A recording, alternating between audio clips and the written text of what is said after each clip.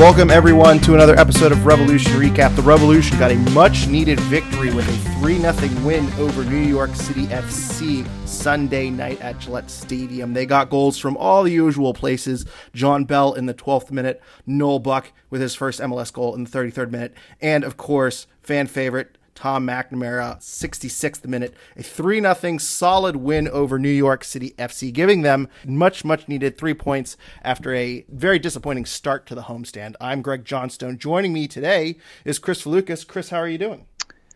Greg, you know what? Revs picked up 3 points. It's Labor Day. I have the day off work. My birthday is coming up. It's on Tuesday. Revs are in playoff position. My Ducks are laying eggs, and Petrovic is buying more donuts. Everything's, coming up. Mealhouse? I don't even know what that phrase is, but regardless, it's a fantastic day. I'm doing great. I have not much to complain about at the moment, so it should be a fun, positive, uplifting podcast, I think, right? How about you? How are you doing? I'm doing great, and you started us off with a really good Simpsons reference. I think you've just heard me say that phrase before, and you don't know where it's from. But yes, everything's coming up Millhouse. This is a very strong start to the podcast, and hopefully we can carry this strong start through the rest of the podcast like the Revs did last night. Much needed 3 points. We didn't do a podcast following Chicago, the draw against Chicago on Wednesday, and I'll complain about that a little bit. But for the most part, we're going to have our vibes being immaculate and positive throughout this thing because we're in a really good mood today. So, Chris, why don't we get to our key takeaways? And our key takeaways are brought to you by The Rebellion. Please go learn more about them at nerebellion.org. And even if you're not a member of The Rebellion, be sure to go check out the upcoming tailgate on September 17th. The Rebellion will be having a Canadian food tailgate for the Montreal game. Of course, poutine and maple syrup dessert will be provided. All food, by the way, is going to be made by local businesses. Thank you to The Rebellion for partnering with this podcast. Chris, let's get to your key takeaway presented by The Rebellion. Yeah, let's go. Basically, what I'm taking away is that the Revs finally played like a team that needs a win. Obviously, they've been needing a win now for several matches in a row and keep falling flat. And it's just been disappointment after disappointment after disappointment. And finally coming away with 3 points. And not only 3 points, it was a dominating scoreline as far as that 3 points goes. If you want to look at the actual stats of the game, it doesn't look like it was a dominating performance, but the Revs did everything that they needed to do. They put the ball in the net. They finished their chances, and they came away with 3 points against rival New York City. So finally showing a little bit of that urgency. And once they started, getting some goals on the scoreboard, they played a smart game. They didn't allow New York City to convert any of their many chances into a point on the other side. A lot of that, of course, is thanks to Georgi Petrovic, but a lot of that also is just, the Revolution playing smart and really limiting quality chances for New York. So great to see. My takeaway is, they're finally playing like the team that we needed to see a month and a half ago. And hopefully it just keeps rolling, especially as guys start getting healthy. But that's my takeaway for last night's match. How about you? Well, I just want to touch on that real quick too, because I think if you look at the expanded stats here, expected goals, New York City FC 2.12, New England Revolution 0.41. Normally you look at an expected goal difference of over 1.5 approaching 2. Boy, that's probably a very one-sided game, but I think you're right. The Revs made the most of their opportunities. They did the little things. They were a little bit sharper in certain areas. The Tommy McNamara goal specifically, DeJuan Jones is getting credited for an assist there, but that really had no business being put away. But Tommy McNamara had, some really good awareness and really did a great job hustling to that ball and getting there and putting a shot on frame. He's not the fastest person in the world, but, sometimes instincts and being a veteran player really comes into play there. So, I think they did the little things right, which is something they haven't been doing all season long. And, I think defensively, I wasn't too thrilled with some of these saves that Petrovic had to make, but he kept him off the board. And as I say, I think they really forced New York City to, put their best foot forward, and that wasn't good enough because Petrovic really had a phenomenal night. So we'll get to Petrovic in a little bit. We're going to shower some praise on him, but agreed wholeheartedly. It seems like there was a lot of fight in this game, and a lot of people really stepped up, which they really, really needed. My key takeaway, presented by The Rebellion. Please go check out their Canadian food tailgate made by local businesses on September 17th. My key takeaway is actually going to be a retrospective key takeaway because I didn't get to do what everyone's been waiting for all year long, Chris. I didn't get to hit the panic button. And so I just wanted to say that the panic button has been hit. The Chicago game was very concerning. I know the Revs had some chances. I know that shot from Damian Rivera should have gone in. I am well aware that they were the stronger team on the night, but really didn't seem to have a lot of urgency. I think that Chicago game was a really, really, really big must-win game, and ultimately, I think that's going to be a loss that's going to end up hurting them in the end. I was fully expecting to come here today to complain about a draw or a win, so I know that complaining after a win over a playoff team seems a little weird, but there's still a lot of concerns with this team in my mind. You still have these injuries with Vrioni, with Barrero, with Tajouri Shradi. We're not sure what impact they're going to have when they return. Vrioni and Barrero potentially coming back soon. That's the word on the street. Tajouri Shradi, I'm not so sure about. I wouldn't be shocked if we don't see him this season. But ultimately, we're down to 6 games, and Bruce has to juggle a lot of balls in the air right now and getting these guys healthy and getting this lineup fit going into the season. So I do see some comparisons to the 2020 season where the Revs got hot at the right time. Carlos Gil came back. They got hot. They went into the playoffs. They're a team that nobody wanted to face. And I think Matt Doyle made a comment yesterday that, the Revs are a team that could be positioned for a playoff run if they get healthy, but there's really not a lot of time to get healthy. And that's really just assuming they make it into the playoffs. You don't have 1 or 2 games to try out certain things or to get people ready or as a fine tuning thing. 6 games left. The Revs right now sitting in 7th place with 38 points. FC Cincinnati has a game in hand on you, and they also have 38 points. Inter Miami has a game in hand on you. They're sitting at 36 points. I know we have a game in hand on Toronto at 34 points. Toronto dropped a really, really big game against Montreal yesterday, which, big shout out to Montreal for helping us out there. But, there are some teams in New England's rear view mirror, and can they catch up to Columbus at 40 points with 28 games, the game in hand? I don't know about that. Are they going to catch up to Orlando City, who's at 42 points, also with a game in hand on New England? I'm not sure. So there is a lot of things going against the Revolution right now. And I think the Chicago game that they dropped 2 points to on Wednesday, and then 1 or 3 points dropped to the Galaxy on Sunday, I think coming away with 4 points in this homestand is a really, really bad sign. Just mathematically, it's a really, really big concern for this team. So I'm glad they got 3 points. But I know there's some cliches that when things aren't going your way, everything is a must-win game. But I mean, if the Revs, in order for them to get up to 47, 48 points, they're going to need 9 or 10 points in these last 6 games. And that's going to be a really, really tough ask. And they're going to need to be scoreboard watching and hope these teams behind them don't catch up. Yeah. And quick clarification too. It's 5 games remaining for the Revs. So even more panic for you there, Greg. But yes, I did not major in math. I apologize. I'm reading a lot of 28s on the standings, and I know there's 34 games left. And even though I said they have a game in hand, they have a game in hand, they have a game in hand, my brain didn't process that the Revs have one fewer game than everyone else. So I apologize for my stupidity. That's fine. But looking ahead at the schedule, there is a little bit of reprieve where the Revs are going to play Chicago for the last game of the season. That I'm expecting that game is probably going to have a lot of implications as to whether or not the Revs are able to see postseason soccer this year. And that's going to be, like I said, I don't know if I said it actually, but in Chicago. So who knows what that's going to entail, but I assume Chicago's probably going to be out of the playoff picture at that point. Other than that, the Revs are going to Houston, which are the second worst team in MLS this season.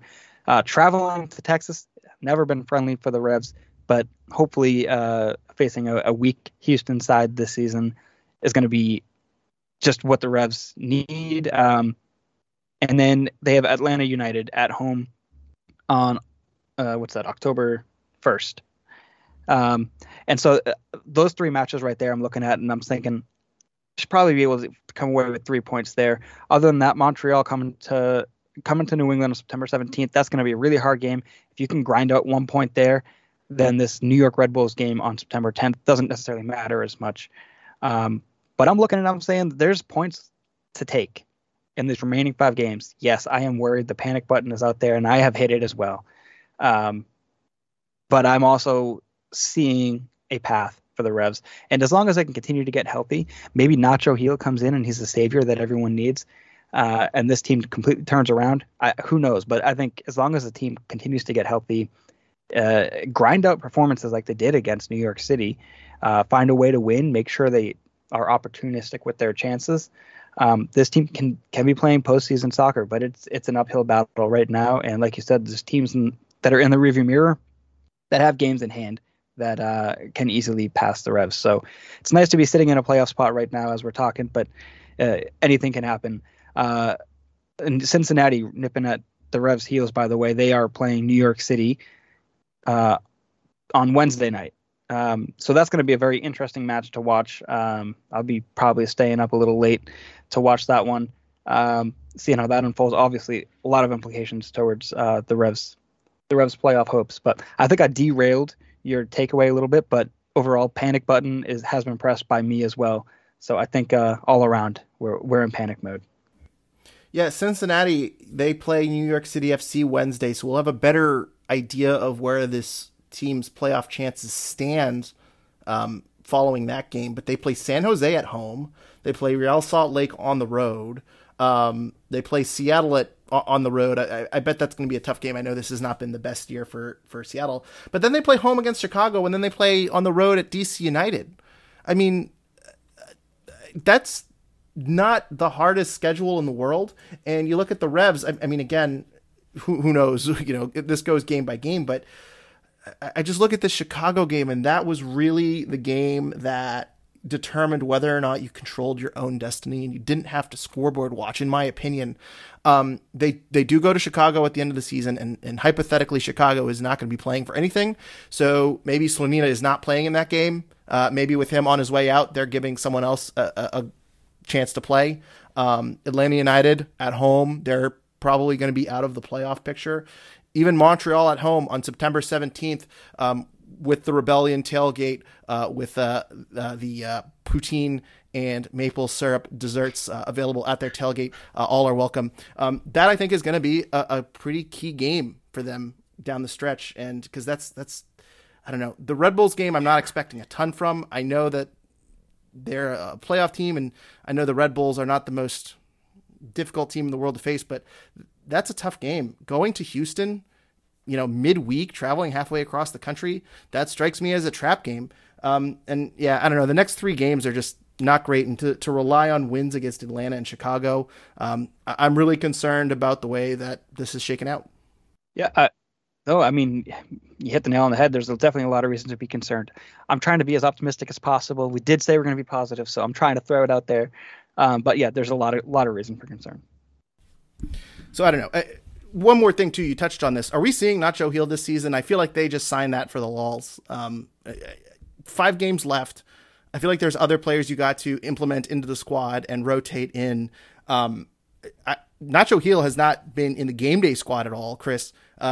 Right now, over under 0.5 appearances for Nacho Gil on the Revs this season. I think I'll take the over. I would say that there's a reason that Arena signed him. I think he's still waiting on his visa, or maybe he just finally got his visa. I can't remember exactly what the status is. I haven't been, admittedly, I have not been following the Nacho Gil saga as closely as I'd like to. But yeah, I mean, I think Bruce brought him in for a reason. There's players like Esmir playing right now who I think those minutes are probably going to go to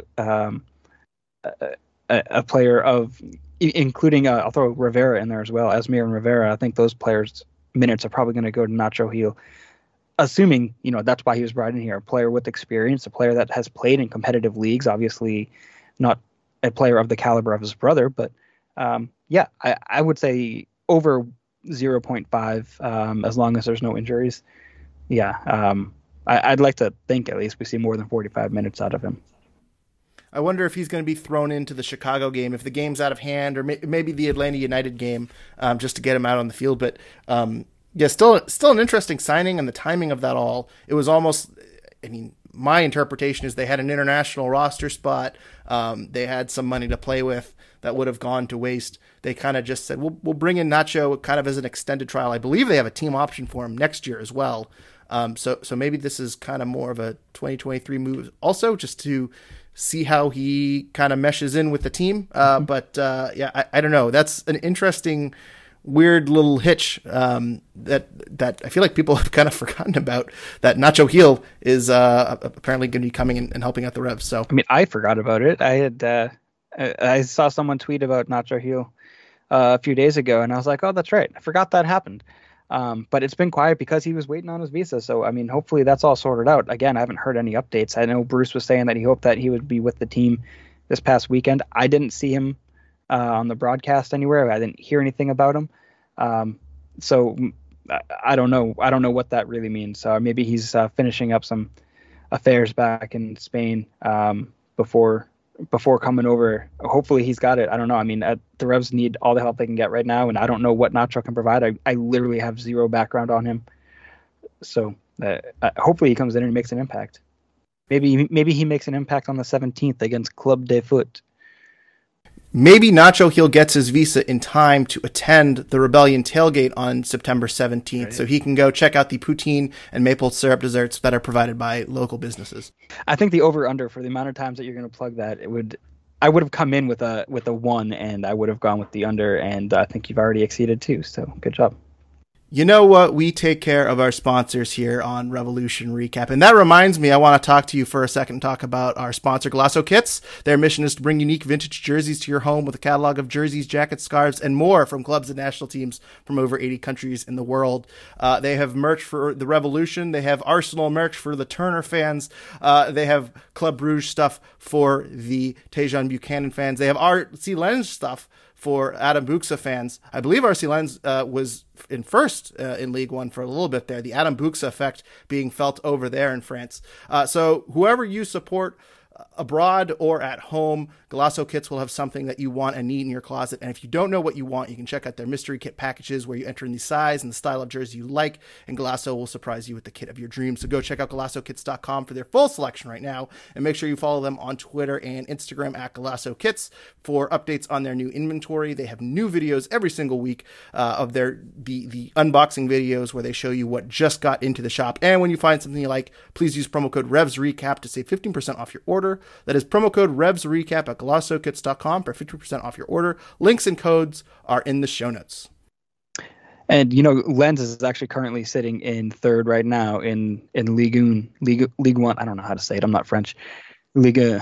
They're currently sitting in third, and they are undefeated this season. 4 wins, 2 draws, with a +8 goal differential. So that's pretty good. And I think Adam Buxa is still not playing for them. I think he's still coming back, working his way back from an injury. So as soon as he gets back, you can only imagine that goal differential is going to go to the moon. If I was an investor, I'd be buying stock in Lens right now. If you can buy stock in them, I don't know. Adam Buxa, a great clubhouse guy. Even when he is not on the field, just his presence makes the team better all the way around. That is, hey, what can you say about Adam Buxa? The second he left, things started falling apart here. So we all thought it was his ability to head everything into the net and to score goals at will. Turns out, just a great clubhouse guy. Yep, that's it. Chris, let's get to some listener questions here. Asher Blake says, Petrovic was amazing as usual, and his communication seems much improved, which I agree with 100%, by the way. At this rate, I almost expect him to be sold around the end of next season. Actual question, does his impact so far say more about his skill or our goalie staff being able to transition him quickly? I meant to check this before the episode. Pretty confident. Didn't I call this that he was going to be sold at the end of next season or the following season? Pretty sure I called it after the TFC game. I said that he's going to be sold for a record transfer fee. And I've seen more and more people talking about it. He doesn't seem to be a Revolution player for long. He is making his impact very, very, very quickly. And so I agree with Asher here. I think that Petrovic is going to be a Revolution player for 2, maybe 3 years here, but he's destined for bigger and better things. But let's get to this question here. Does his impact say more about his skill or our goalie staff being able to transition him quickly? Chris, what are your thoughts? It says more about his skill. I mean, I think we have a fantastic goalkeeping staff here in New England, but Georgi Petrovic has spent no time at all with that goalkeeping crew. I think if you want to talk about the communication, I don't know where to point fingers for that. I just think Petrovic is just an unreal, unnatural goalkeeping talent. I don't know how the Revs got so lucky to find this player. and bring him in. And we all thought losing Turner was going to be the biggest loss of the season. We all knew he was going, and we knew Buxa might be going, and we heard rumors that Tristison would be going, and we knew Buchanan was gone at the end of the last season, and we were all still looking. I mean, I was definitely for sure. I think others were with me that Matt Turner might be the biggest loss of the 2022 season. Who would have known that there was going to be Georgi Petrovic stepping in his shoes? And in my opinion, I think he's outshined Matt Turner so far. It's been a short sample size, but holy crap! Like,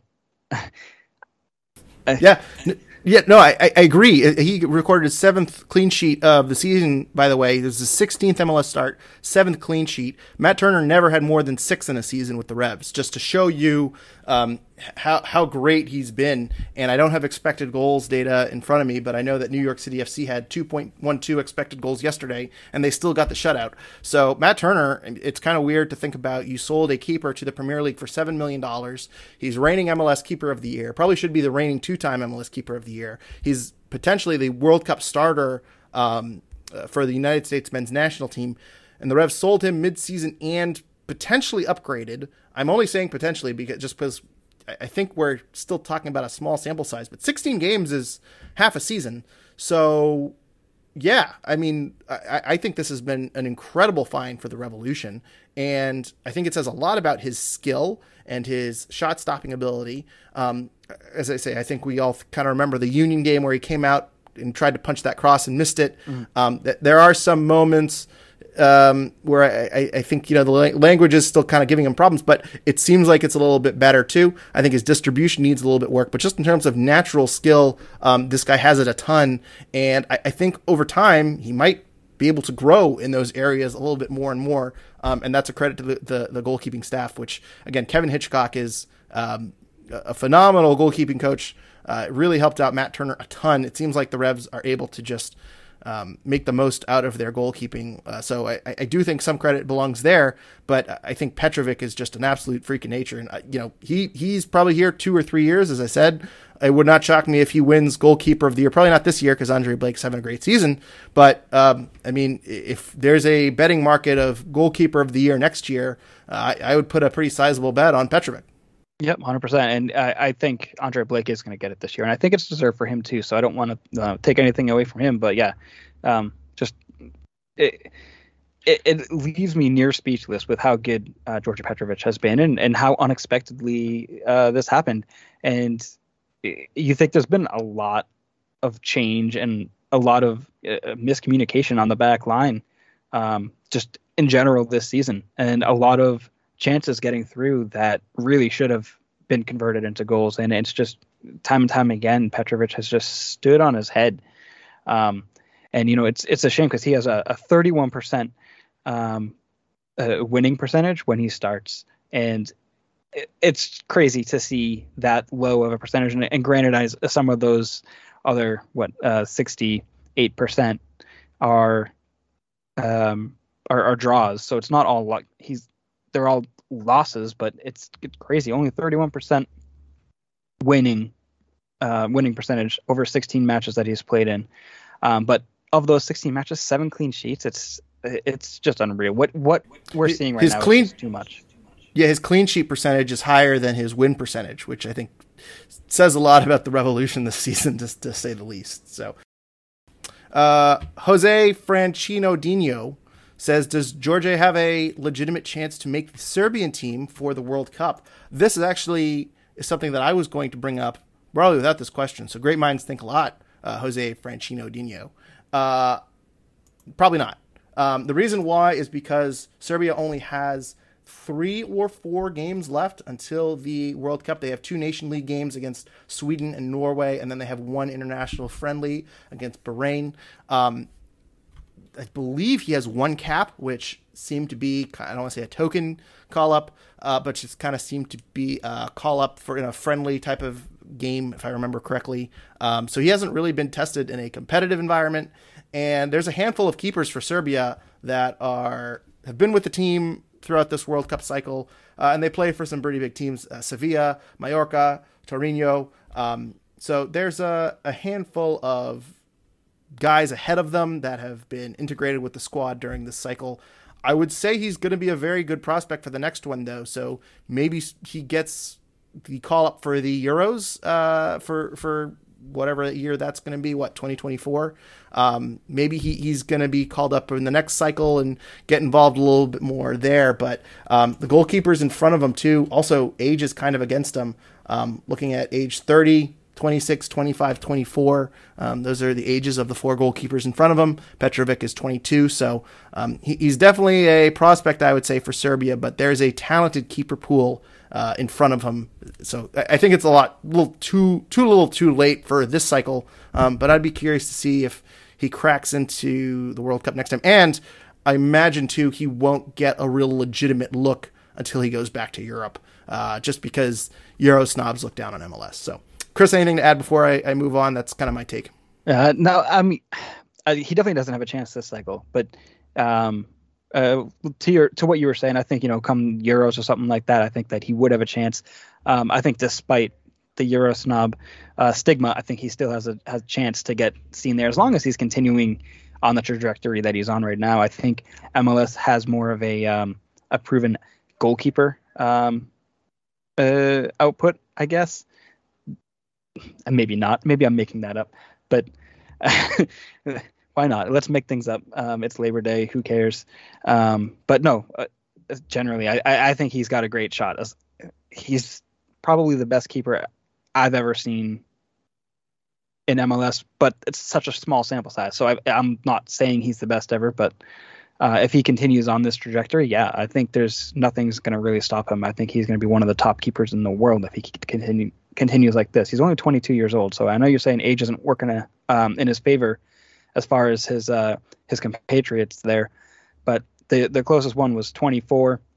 There was 24, 25, 26 up against him. He's 22, so he's right in there. He's younger than those guys. There's a 30-year-old in there that I don't know, Marko Dimitrovic.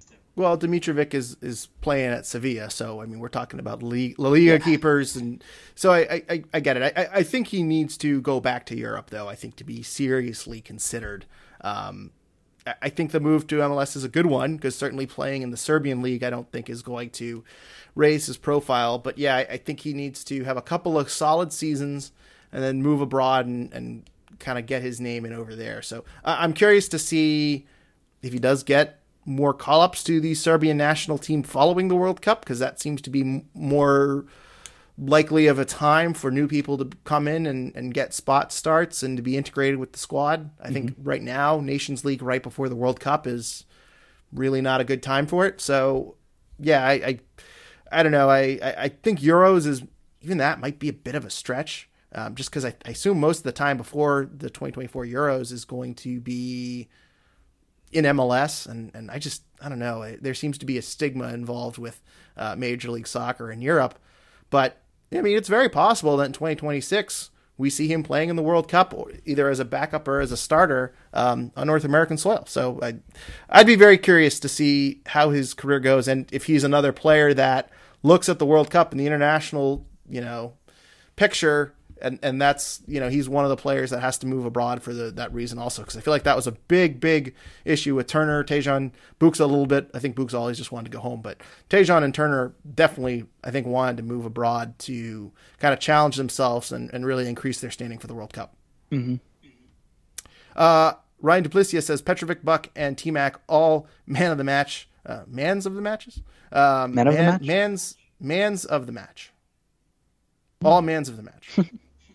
We needed 3 points. We got them. Good result. Now let's keep this going for the few remaining games. Agreed 100%, Ryan. And the Anime Stoner also says 3 points with a win over New York City. How could each... Hang on a second. I can't read. I can't do math and I can't read either. Hang on. The Anime Stoner, 3 points with a win over New York City FC. How would each a win, draw, and or loss at New York Red Bulls, cough, cough, New Jersey, make our playoff picture look, and how big was this win? We kind of covered how big this win was a little bit earlier. I think you really need a win. We talked about it earlier. You really need, I would say, 10 points, preferably more. But you're probably realistically looking for 3 wins and a draw. So a loss really screws you. A loss really means there's no more wiggle room whatsoever. A draw is okay, but then you really need to step up and really take care of your inferior opponents and win 3 games. It's just tough because you have two home games left on the schedule, and you need 3 wins and a draw. So I think if you can come away with a draw, that is the minimum bar here. But really, you need 3 points, and you really need to go in and give them a really tough fight. A loss really is not a good sign, and I don't know. I don't have high expectations right now for the playoffs. If you look at 538, their projections, they have the Revs making the playoffs about 39%. I'd agree with that. They have FC Cincinnati at 49%. I think with some of the teams that are on FC Cincinnati's schedule and the fact that their schedule is a little bit better, I think you really need to go in and at least get a point against New York Red Bulls. I think ideally that would be the scenario, is that at least you come away with a point. But as I said earlier, I think that there's 2 very tough games, I think, coming up on the slate. New York Red Bulls is one of them. The other one's going to be Montreal at home. Hopefully by the time the Montreal game comes around, Vrioni is back, Barrero's back, and they're playing. And I would feel a bit more confident with those guys back and playing in front of the home crowd. And if you can't get that match done with all you guys healthy, then you don't deserve to be in the playoffs regardless. So I'm putting a little less onus on this coming weekend's match versus the Red Bulls. But the ideal scenario, I think, is 3 points.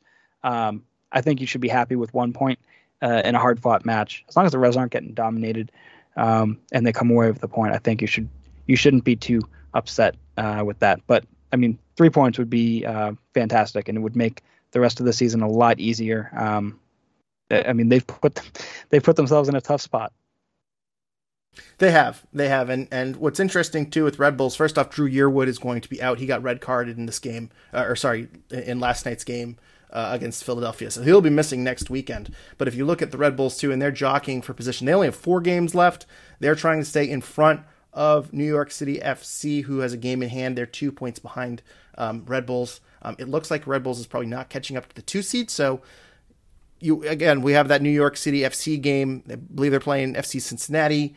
Maybe if FC Cincinnati wins, maybe the Red Bulls have a little bit of breathing room. Maybe they rotate some guys. I'm not expecting that, but it is kind of interesting to see how this standings and the playoff picture is starting to shake out. I'm curious to see how Red Bulls play, but I imagine they're going to want 3 points here, and they're going to try to beat up on the Revs. So I'm curious to see how this plays out.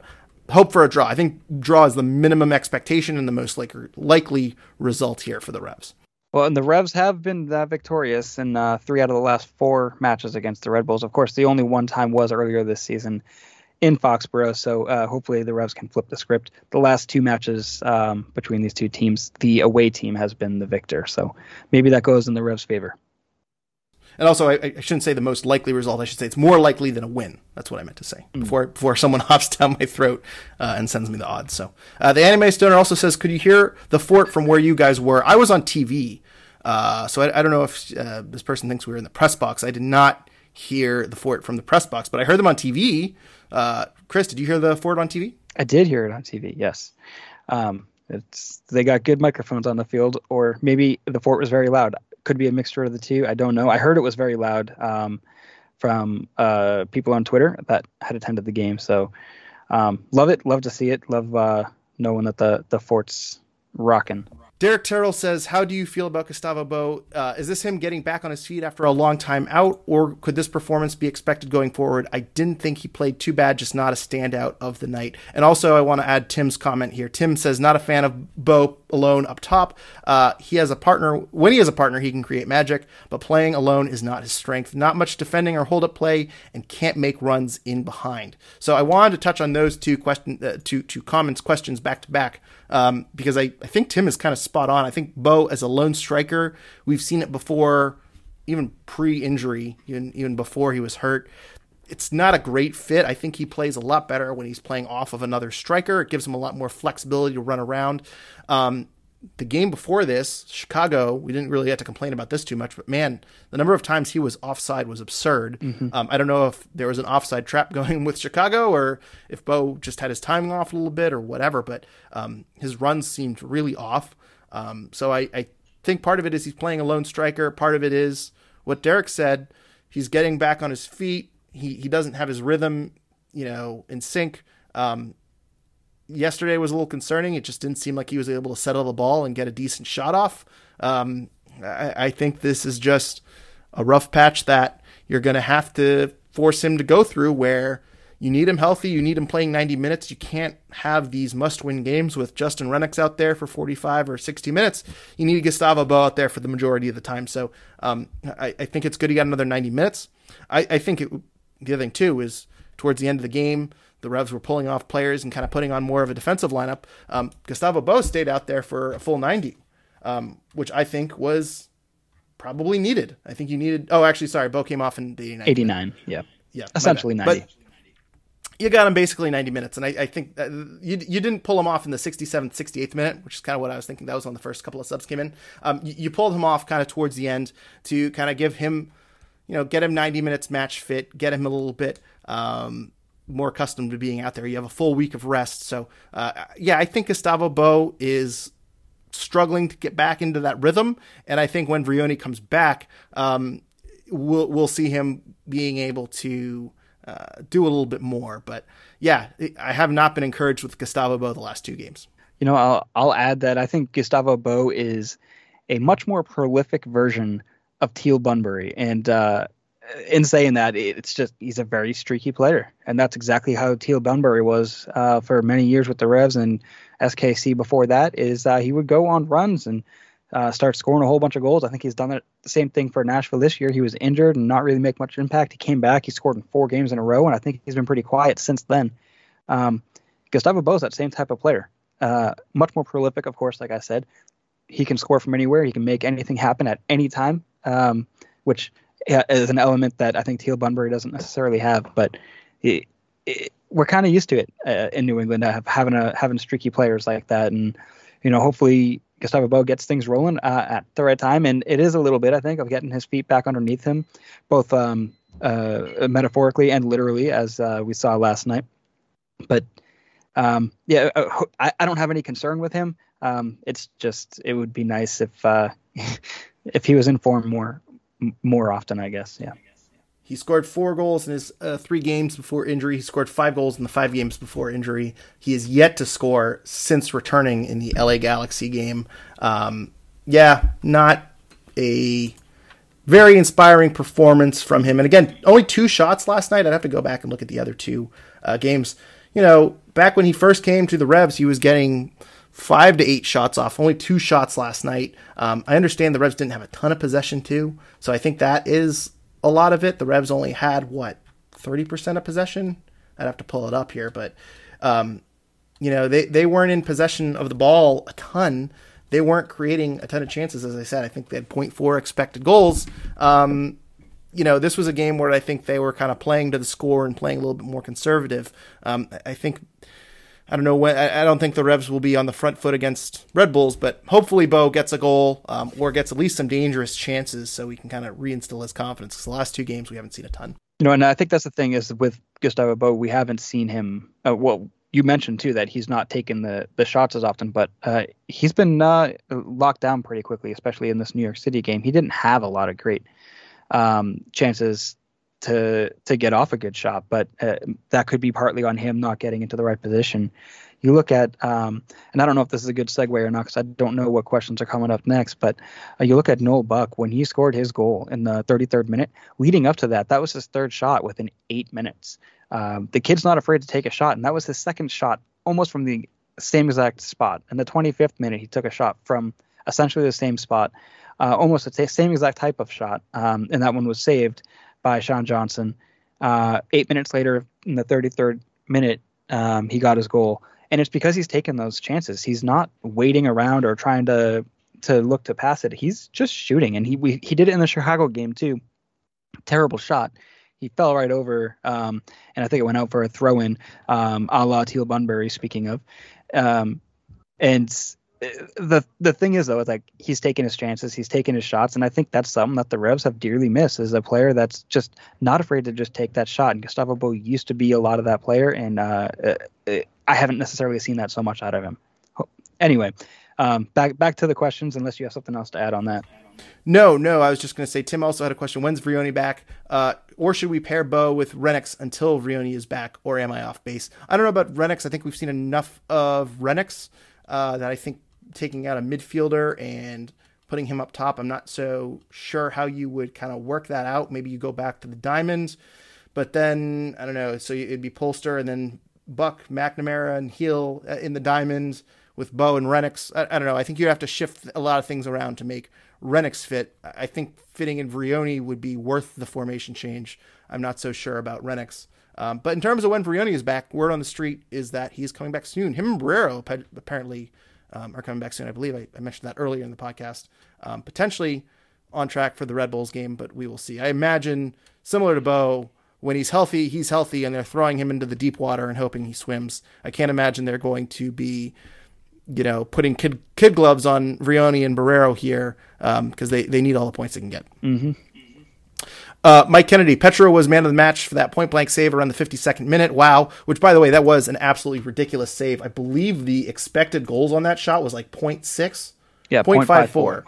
0.54. That was absolutely ridiculous. That's like a save you see in FIFA that you think would never happen in real life. And that seemed very, very casual. So, well, and in the 13th minute, too, there was a 0.52 expected goals shot from Rodriguez, who was alone and on net, and Petro saved that as well. So, absolutely insane saves from Petrovic in this game. But yeah, man of the match, according to Mike Kennedy. But Polster, Dewan, Tommy Mac, Buck, all deserve an honorable mention. Great team win. Mike Kennedy also says, did the Revs play more direct than usual tonight? It seemed to work really well. Maciel's assist on Buck's goal was a great example. I don't know about more direct, because they had so little possession. I believe they had like 36% possession. Yeah, 36% possession.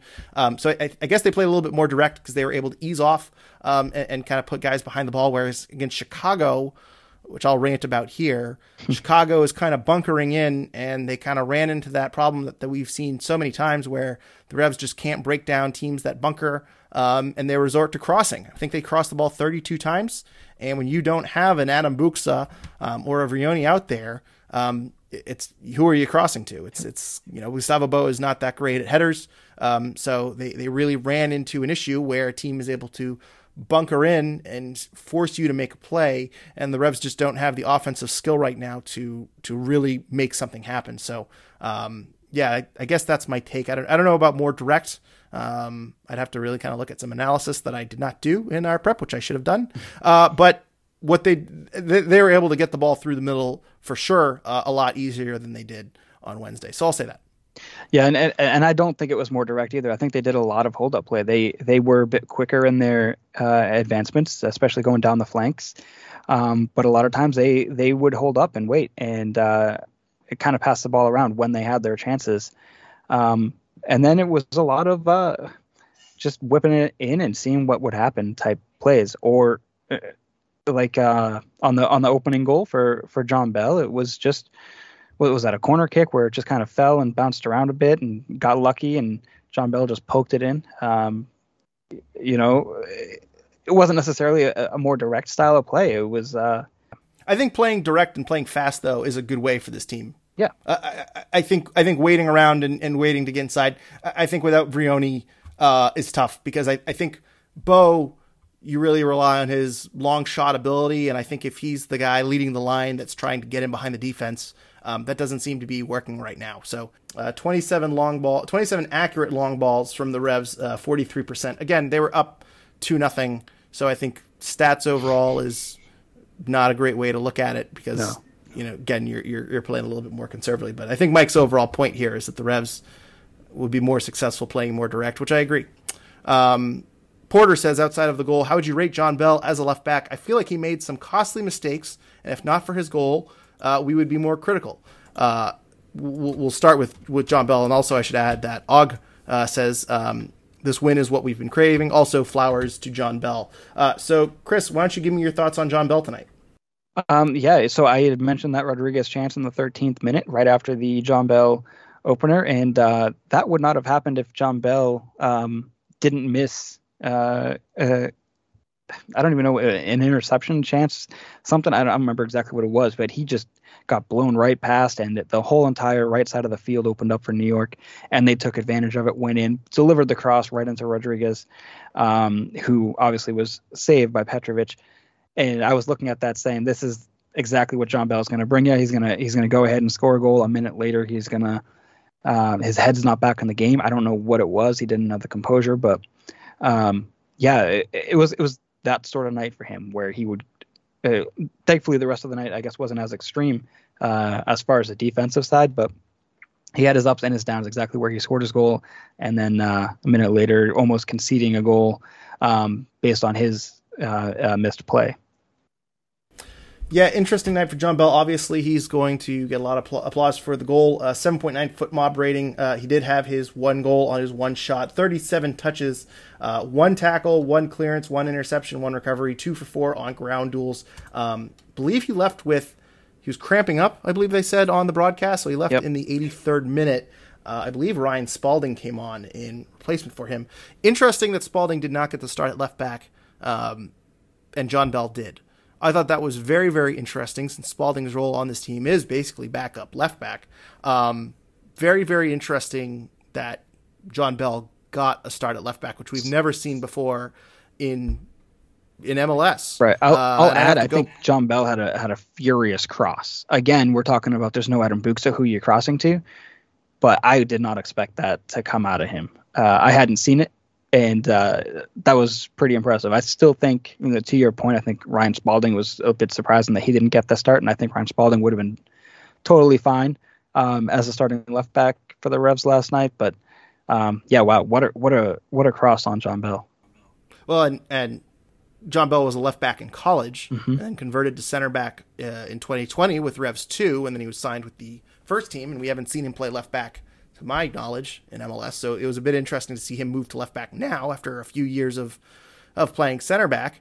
But interesting to see Spalding not get the start at left back. Instead, John Bell goes out there. And also interesting that they moved DeJuan Jones from left back to right back, and AJ De La Garza didn't get the start at right back. I thought that was pretty interesting also, that they're moving DeJuan across the field to start John Bell over AJ De La Garza at right back. So I thought that was pretty interesting also, because you would think that Spalding and De La Garza are your backup outside backs, but Bruce Arena said after the game that they made the decision Saturday to start John Bell left back. I assume that they were kind of training just to see how that went. And also John Bell is a, pretty strong defender. We've seen him play pretty well at times at center back. And I know we've kind of been speculating, or I've been speculating with the acquisition of Christian McCoon, what is John Bell's role?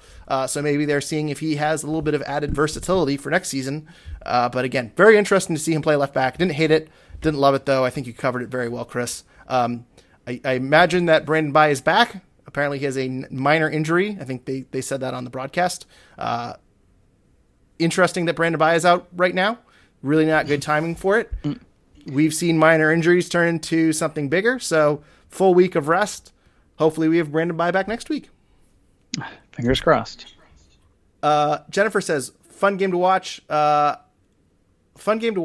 Petrovic has my trust. And hey now, Noel Buck, great goal. Let's never hear the young Buck comment ever again, LOL. I don't know if that's directed at me or something that was said on the broadcast, but I've been making young Buck jokes for a while, because specifically there is a tag team in AEW called the Young Bucks, and so I've been making the joke that they use the super kick. So anytime Noel Buck does something great, I say, "Wow, what a super kick," or something like that. So I've been making Young Buck jokes a long time. So I don't know if this is directed at me or the broadcast, but I can assure Jennifer and Mike Kennedy, who said that the Young Buck comment was cringe, that I will be making Young Buck jokes until he is like a veteran in MLS. So, yeah. Until he's starting for the next expansion side, following in the great Diego Fagundez's footsteps.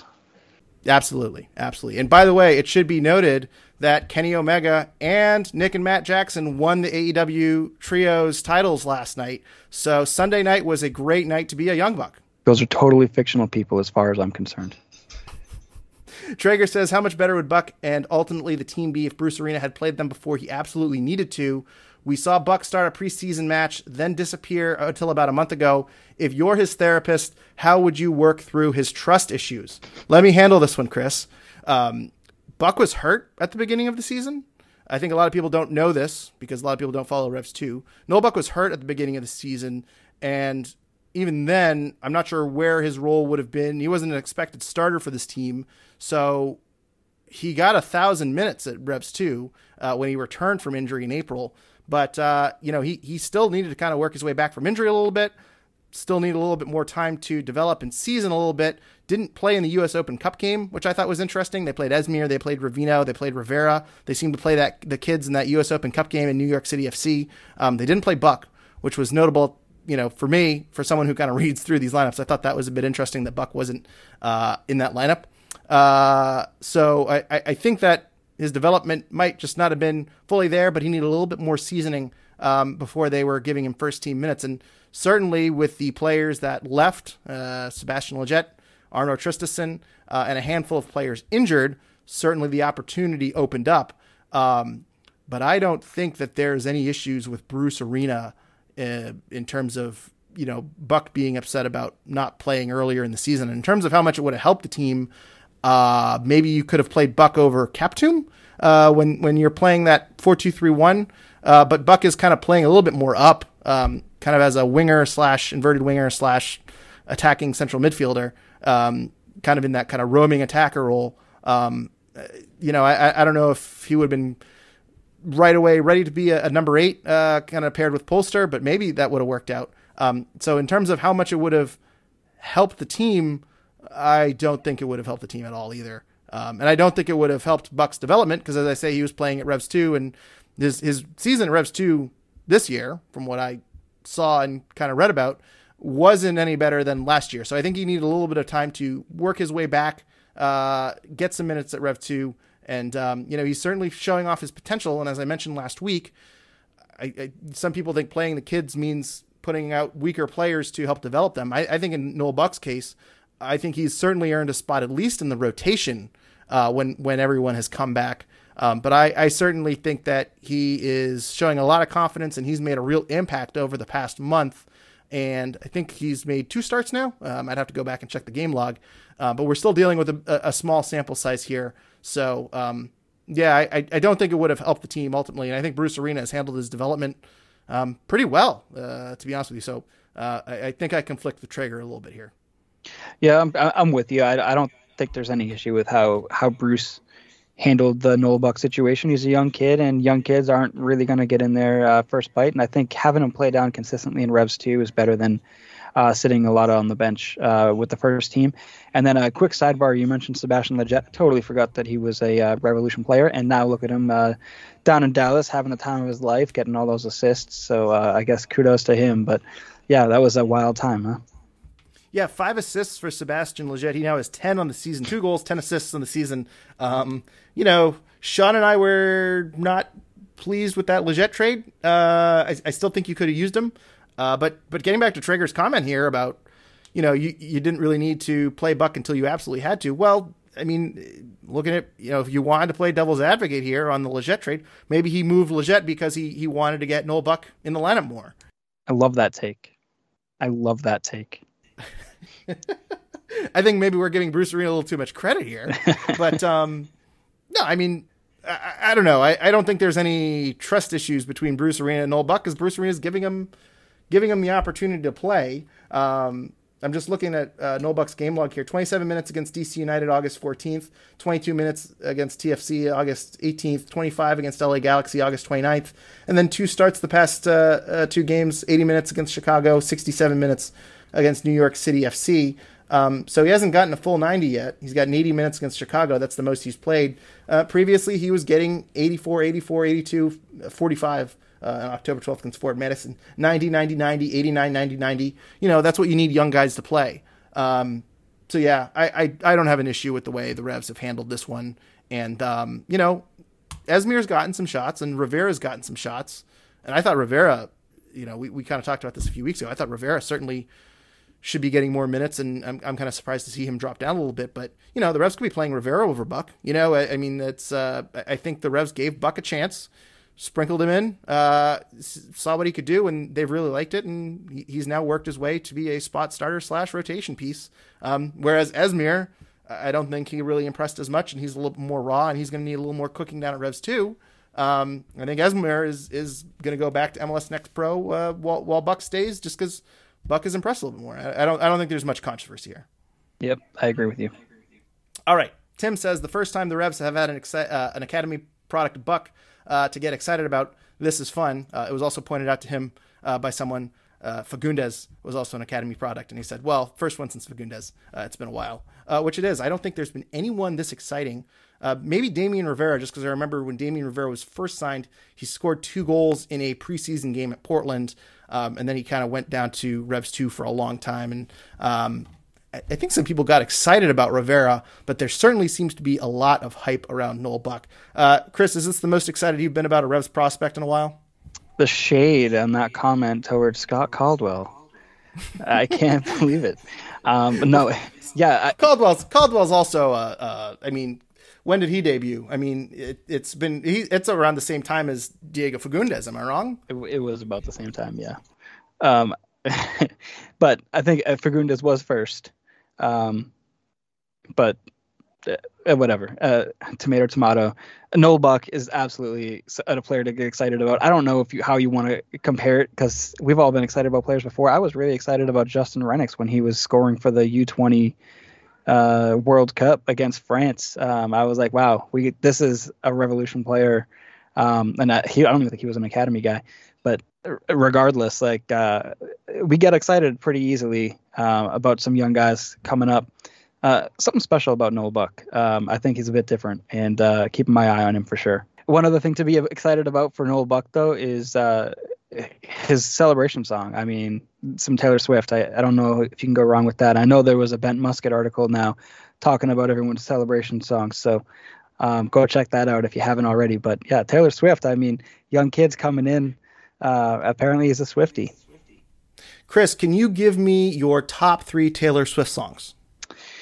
I don't know if I have those ready, but I do enjoy Taylor Swift, and more than I probably should admit.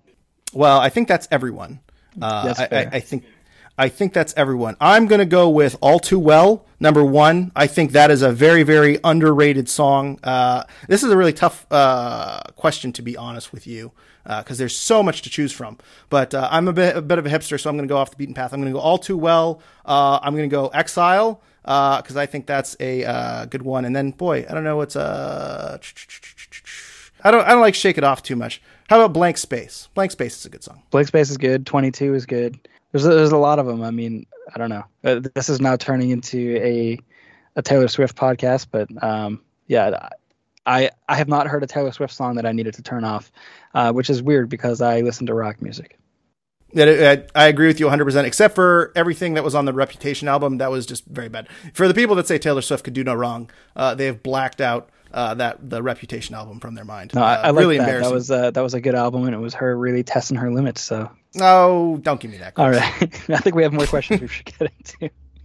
Seth says, is Tommy Mack the most underrated player on the Revs? I think Seth is just kind of stirring the pot here, because Tommy Mack is a very polarizing figure. But Tommy McNamara has been playing fine this season. I think he gets a lot of undeserved hate. Another goal last night, as you mentioned earlier, kind of crossed the ball back into the box after hunting that ball down in the corner. He had some pretty important plays, and I think he's the team's Swiss Army knife, where he doesn't do a lot of things great, but he does a lot of things good. In terms of most underrated player, though, I think Brandon Bye doesn't get the love he deserves. Yep. I think last year Matt Polster didn't get a lot of love, and then I think people started talking about him nationally. I think Tommy McNamara is a really good player. I think most people accept that and accept that he has a place on the team. But I think Brandon Bye is a really, really solid right back. And I just don't think he gets the love that he should. So I'm going to vote for Brandon Bye as the most underrated player on the Revs.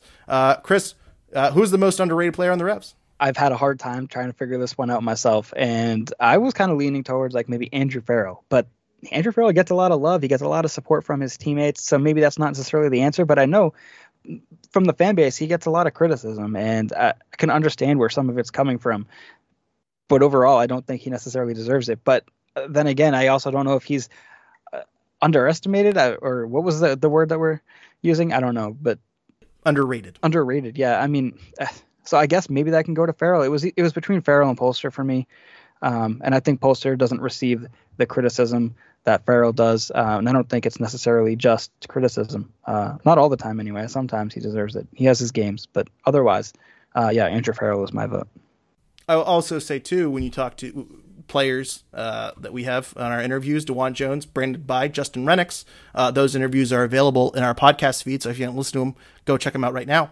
But when you talk to those guys and you talk about what veterans are very helpful, Andrew Farrell's name comes up a lot. And Justin Rennicks, we interviewed earlier this year, I was not expecting Andrew Farrell's name to be popped out since he is a forward, but he says that in between plays, he's helping you out with every little details and little things, and Andrew Farrell is a guy that makes his teammates around him better. So I think that's worth pointing out that he does a lot of good things off the field too. Mm-hmm. So potentially the unsung hero of the team, in my opinion. Might be the unsung hero of the team. Chris, we're out of questions. We covered a little bit of everything. We covered Revs playoffs hopes. We talked about Petrovic.